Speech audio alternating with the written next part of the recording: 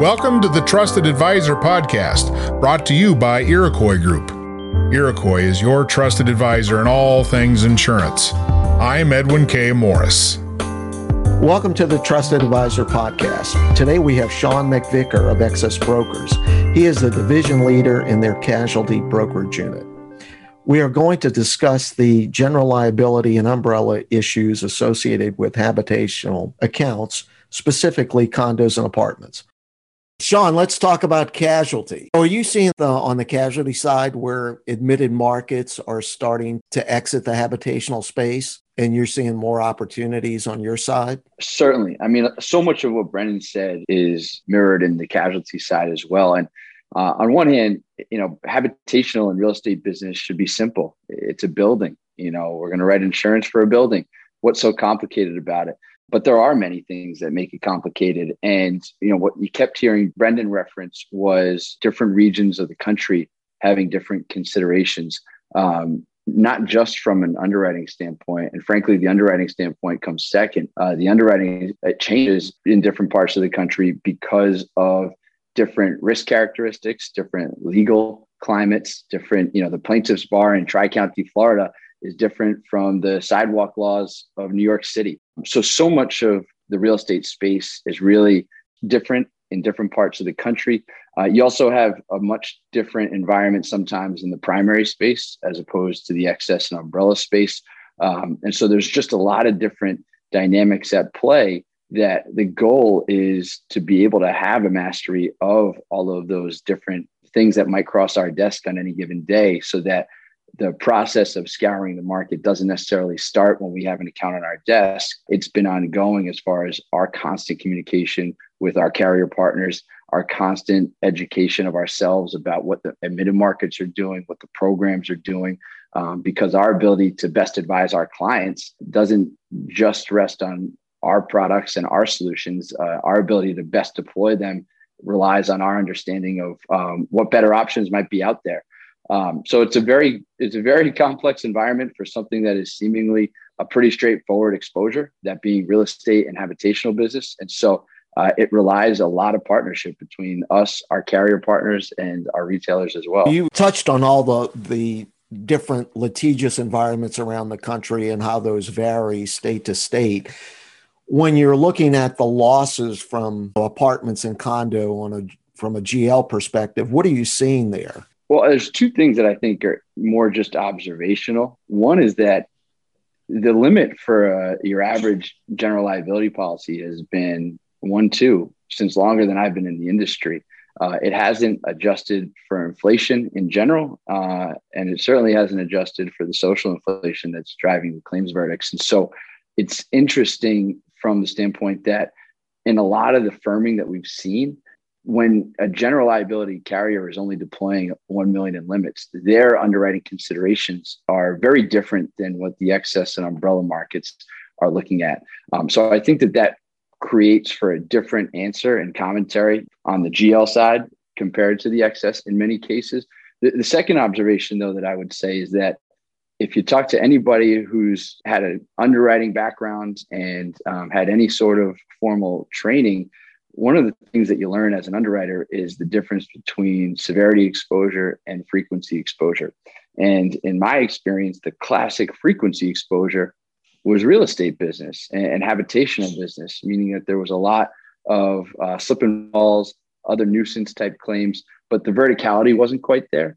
And you really can't say that anymore. I think that all of us would probably agree that the challenge in the real estate and habitational space from a claim standpoint is that not only do we have the frequency exposure and our increasingly litigious environment is only driving increased frequency, but there's also the pops where we're seeing the verticality that is really challenging the profitability of these carriers, and especially on the excess side, resulting in their reduction in the capacity deployment that they're putting out. On those GL claims, particularly on the cat side, there was an agent I was talking to yesterday, and they had a $4 million pop where somehow an infant rolled out of a bed and got jammed into a radiator heater and somehow the infant was there for several hours, very severe burn. So, that's like the extreme case. But are you seeing other cases like that and, that are going into the excess layer? Or is it situations where, with an apartment, you can have multiple fatalities, multiple injuries from a fire? The answer is both. The answer is undoubtedly both. I mean, the freak accidents seem to become increasingly common and less rare. We've seen, to add to some of those examples, we've had somebody meant to press the brake in the parking garage of the apartment building and accidentally hit the gas and pinned somebody up against the wall. That was a very vertical claim. We've got a number of other different unique situations that are truly, what we in this industry describe as the shock losses. But from a multiplicative claimant standpoint, the life safety exposure, even from the GL side, that you have to take into consideration when it comes to fire losses, where bodily injury is a reality, smoke inhalation is a reality. Those are things that are certainly being underwritten for on the casualty side. One of the big items that people will look at, underwriters will look at when you're thinking about those sorts of exposures is the number of stories of a building, the life safety from typically what we think of as the property controls. But those are very relevant as far as giving people ample notice of a situation that's gone awry and then ample time to vacate the premises. And so those are all considerations that on the casualty side as well, underwriters are taking closer looks at. Are you seeing any increase requests for automatic sprinkler systems simply from a life safety standpoint? Certainly. And I think that the interesting piece that I would say is that while it's certainly a hard market, a firming market, we still are here to field the distressed business where even though we'd like to see, and our underwriters would like to see that on every risk, it's just not the reality. And so I wouldn't say that we're in a situation where when push comes to shove, solutions aren't available. When things like automatic sprinkler systems aren't in place, we certainly see the aluminum wiring, some knobby tube, which again, it doesn't just impact the property exposure. It's a life safety exposure on the casualty side as well. From a security standpoint, are you seeing a lot of claims from that standpoint for failure to provide adequate security for whether it's a condo unit or an apartment complex? And I know you've had legal experts on this podcast who are much better versed than I in some of these, but one of my observations from conversations with underwriters that not in all cases, but in many cases, when you hire and provide armed security or any security at all, in some sense, it's an acknowledgement of a higher exposure and an assumption of greater liability. You knew it was there, you were aware of it, as evidenced by your attempt to address it. And so if there are still then assault and battery, firearms related claims or anything of that sort, those are things that can definitely become problematic from a claim standpoint on the carrier side. Something I read recently, certain crime areas where the crime score is over 70, it becomes much more difficult to place business in those zones. Are there any particular requirements for certain types of locks or lighting or anything that the carriers are requesting in those situations? Pretty much every account that we see on most days is in some sort of tougher crime area. As tough and firming as the real estate space is, there's still an admitted presence and there's certainly still a program presence. So when we're talking about the true E&S placements, these are things that are almost always going to be in some type of tougher crime zone. And so they want to look at, of course, what security controls are in place, like with armed security or unarmed security. Lighting obviously is something that becomes something that they're looking at. But I think that one of the things that also can help an underwriter gain a comfort level is, since they understand that no matter what you do, there's going to be claims. How can we properly defend ourselves? How can they properly defend themselves? And so things like security cameras, in a world where more and more of our lives and more of the incidences that occur are on video footage, I think that is something that might help underwriters gain more of a comfort level that we're doing everything we can. The insured themselves are doing everything that they can. And if we do still get hit with the claim, this information is going to give us more ability to properly defend both themselves and the insured. From a rate standpoint, are you seeing similar rate increases on the GL side as Brendan mentioned on the property side? That gets more to what I was mentioning earlier about how long we've had the 1 mil GL primary limit. I would argue that in many cases, the GL market has been pretty stable for the past 18 to 24 months. In less distressed areas, the admitted markets and programs are still writing it. And in the more distressed areas, take New York City, for example, take the Bronx. That's not new news. That's been an evolving space from an underwriting standpoint for some time now. And I think that some of the leading lines as far as this firming cycle that we're in were auto, especially the excess auto, New York construction, and habitational. And so that habitational space from a GL standpoint has definitely been maybe one of the first classes experiencing some of these firming forces.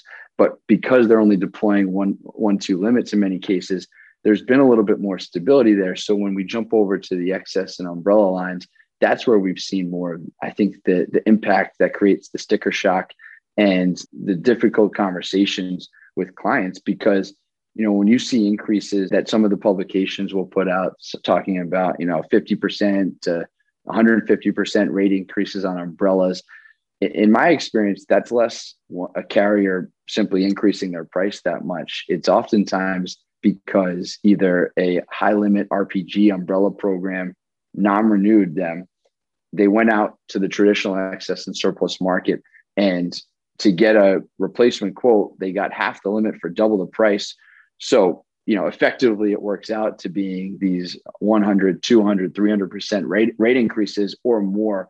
That total market shift from a space where I don't think any of us realized quite how much market share the umbrella RPG programs and the kind of binding authority portal type solutions, they had so much market share in the excess worlds for habitational and real estate that when there was a real quick exit from many of them, in my opinion, it wasn't so much that all of a sudden the traditional excess and umbrella underwriters drastically changed their stance. They had almost had the same stance for a long time, which was that, yes, we can consider this class, but we're not going to put up those massive limits, and the pricing is just too thin. So they, in many ways, almost stayed in that same lane. The market was just so far away from them, and it moved towards them very, very quickly. Well, you mentioned RPGs, and there you're talking about for the audience risk purchasing groups, correct? Correct. In some cases, sharing limits. In some cases, insureds do maintain their own towers, but these are specialized umbrella programs that were putting up pricing and limit capacity that just could not be matched by the traditional excess and umbrella carriers. From an umbrella standpoint, what are you seeing in terms of available limits? An individual client might be able to get 5 million, 10 million, 25 million, or you're going to have to put that in towers depending on the risk. My sense, and I think that a lot of my peers might feel similarly, is that we're enough through this firming cycle where much of the drastic change has occurred. And so while I'm not experiencing or expecting a rapid resoftening, I do see some stabilization. And so as far as what that looks like, it does depend on where we are in the country. In some of the less distressed legal venues and with some of the more preferred occupancies and preferred properties, you're still going to find umbrella programs out there that'll put up 5, 10 lead limits and do it at good pricing. But we're talking about some of the more challenged legal venues in the country. You're looking at very often markets that at most will put up a lead 5. And in many cases, we're talking about maybe a 2 or a 3 mil lead limit with somebody else coming in over the top. And it takes, as you've heard many, many times from all of the guests that have been on this podcast, a hell of a lot more carriers to fill out the same tower than it used to, even just 24 months ago. In addition to the issues on the umbrella side with some of the rate increases and building the limits, what are you seeing in difference of terms being presented? Another interesting question, because we've had this firming that was happening before the pandemic. The pandemic was obviously unfortunate in so many ways, but carriers still had to do what they had to do. And that resulted in, if anything, the pandemic accelerating some of the changes that the carriers were making already. And so that drove increased rates, less capacity, and tighter terms. And I think that when we think about a firming market, the obvious first thing that comes to mind is prices go up. But there's also many other ways that a market can firm. A reduction in capacity deployment is probably the second thing that comes to mind. But the third thing is the term tightening. And that's something that we've seen a lot. And I think that two dynamics that I've seen at play are a lot of these master schedules that had thousands and thousands of units. Underwriters, it's a very difficult task to try to effectively underwrite a large schedule like that. It's very difficult to do when insureds can participate in the risk with SIR arrangements and more of a risk management approach. I think that those can sometimes be more sustainable. But when we were looking at some of these large master schedules with thousands of units, sometimes no deductibles, it was very challenging for underwriters to really do a deep dive and effectively underwrite those schedules. And so that was something that the underwriting market addressed as quickly as they did with anything. And what that meant was that a lot of these agents were left with what was one policy now being broken up into many policies.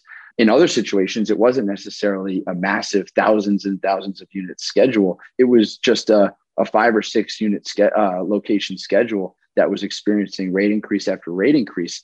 And the insureds simply couldn't stomach it when they were dealing with the rent payment issues that they were in the height of the pandemic. And so what that led to was many agents being forced to split these schedules up into probably single unit policies or single location policies in many cases, many times fitting into the binding authority market appetites. But what that came with was some of these tighter terms. And so you keep hearing about the markets, the courts being closed and a lot of the claims being pent up. And we don't really know how much is being held back and how much the floodgates will open when the courts do return to full capacity. But one of my concerns is that in an attempt to alleviate some of that short-term pain, which was absolutely a reality in many cases, a necessary decision that I completely understand, the kickback and the problem in the longer run, I fear, is going to be a rash of claim declinations that we simply haven't had insurers experiencing in years past, especially because of the extended soft market where not only was pricing down, but terms had been broadened. And so as we see some of the hot button issues, we see assault and battery sublimits, we see assault and battery exclusions outright. We also see proprietary language within assault and battery endorsements where they're offering maybe $1 million limit, but on their terms with the carrier's proprietary language. Firearms is another, firearms and weapons are other limitations and exclusions that you'll see increasingly on a lot of these carrier form sets. In certain parts of the country, the injury to independent contractors and employees and subcontractors is more of a concern than in others, but it's not no concern anywhere. And so that's something that carriers are increasingly being able to put on their policies in an attempt to alleviate some of the price increases. Hard hammers and soft hammers also are very relevant within the treatment of subcontractors for property owners when they have, whether it be basic, repair and maintenance work or anything more substantial. And all of these tighter terms, we're not really feeling the pain of them going to work yet, as these claims have been a bit pent up. But it'll be interesting to see, do we have a moment where there's an inflection point where a certain segment of the marketplace says, I will go for those higher prices. I will go for those broader forms at a higher expense because I've learned the hard way that it's expensive, but it's less expensive than having to handle these claims on my own. Yeah, having to pay those claims out of pocket where you're really self-insuring for that exposure. It puts a lot of burden on the retail agent because they got to be reviewing all those coverage forms and really relating that to their client in terms of what the term reduction is. And I'm sure you're doing when you're making the presentation to them, but it's still something they have to be doing and making sure that it's clear to their client. Now, a couple of other questions. So Are you seeing any sale of active shooter insurance? We see that it's a different segment of the marketplace. I'm certainly far from an expert on that space. There's a couple dedicated programs that will do that. Obviously, tragically, we turn the news on far too often and see why these policies are something that insured should absolutely be considering. And many of these programs will go direct to retail agents. And so it's something where not only are they providing the product, but probably more importantly, they're providing the education about what the product's built to do. And I think that a lot of what these products provide, as much as an indemnification on the back end, is some advisement of how you can control your exposure. Obviously, these are events that nobody can predict, and it's very difficult to control, but there are some proactive measures that can be put in place. And I think that the twist on a lot of these products is that they're as much a risk management tool as they are an indemnification product. Yeah. And the other thing I wanted to ask you about was pollution liability, because in my experience, particularly on the HAB side, but just in real estate in general, those clients don't buy pollution liability insurance and they have a significant exposure. And even when you're talking about HAB and all the life safety issues, if you have some type of natural gas or oil fired heat and cooking, and there's a potential for a carbon monoxide leak, there's a potential for massive BI in those facilities.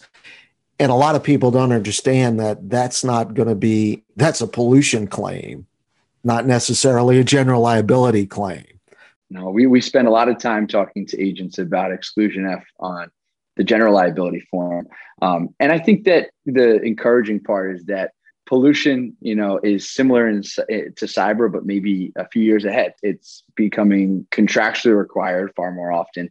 But even more than that, I think that just the conversation is more prevalent across many classes of business. And I'll include hotels and motels in this real estate discussion here. I mean, we've seen the Legionella claims.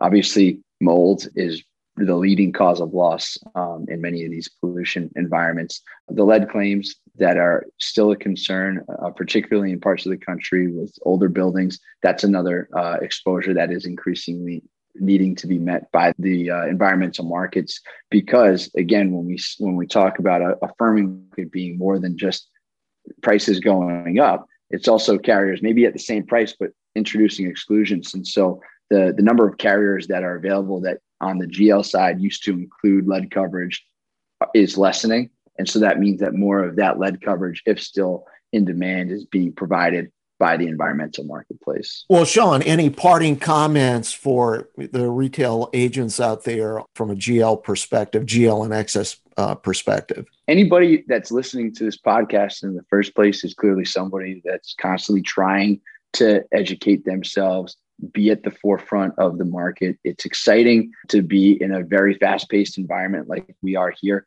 And wherever you sit, retail, underwriting, wholesale side, things are constantly changing. And like I said at the beginning, even with what should be seemingly simple, an apartment building that needs insurance, how complicated can that be? With all of the legal considerations, the plaintiff's bars, the risk-specific components that must be taken into consideration, it's a very complex environment. And so it requires us constantly talking to our carrier partners, retailers constantly staying engaged in communication with their admitted carriers and their wholesale partners. And I think working hard to make sure that we all understand and try our best to operate in the same foxhole. We are all trying to make an insured pay as little as possible for as much coverage as we can possibly provide. When it's a affirming environment right now, like we are in right now, it's not as easy to be able to deliver. We got you a 10% price reduction and more coverage. We're having more difficult conversations. And so our focus is to be able to walk into what might be a tough meeting and a tough presentation with an agent that feels as empowered as they possibly can, that is able to demonstrate to their client that no stone has been left unturned, that they're stroking a check with confidence, because while they might not love the number, they feel confident that they've been well represented. And it's our job, in addition to the carriers out there and all the other partners working with retail agents, to make sure that they can have that confidence. And so I would say keep listening to this podcast and reading everything you can get your hands on as this environment continues to change. and pick your partners wisely. There's a lot of good ones out there. And in this people business, building relationship with people that you can rely on, that you trust, that you know are going to do a competent job, I think is the best way to ultimately be able to satisfy your clients. Well, thanks, Sean. Absolutely. Thanks so much for having us. Great spending the past hour with you. Thanks for listening to this edition of Charlie's Corner, brought to you by Iroquois Group. I am Edwin K. Morris, and I invite you to join us for the next edition of the Trusted Advisor Podcast.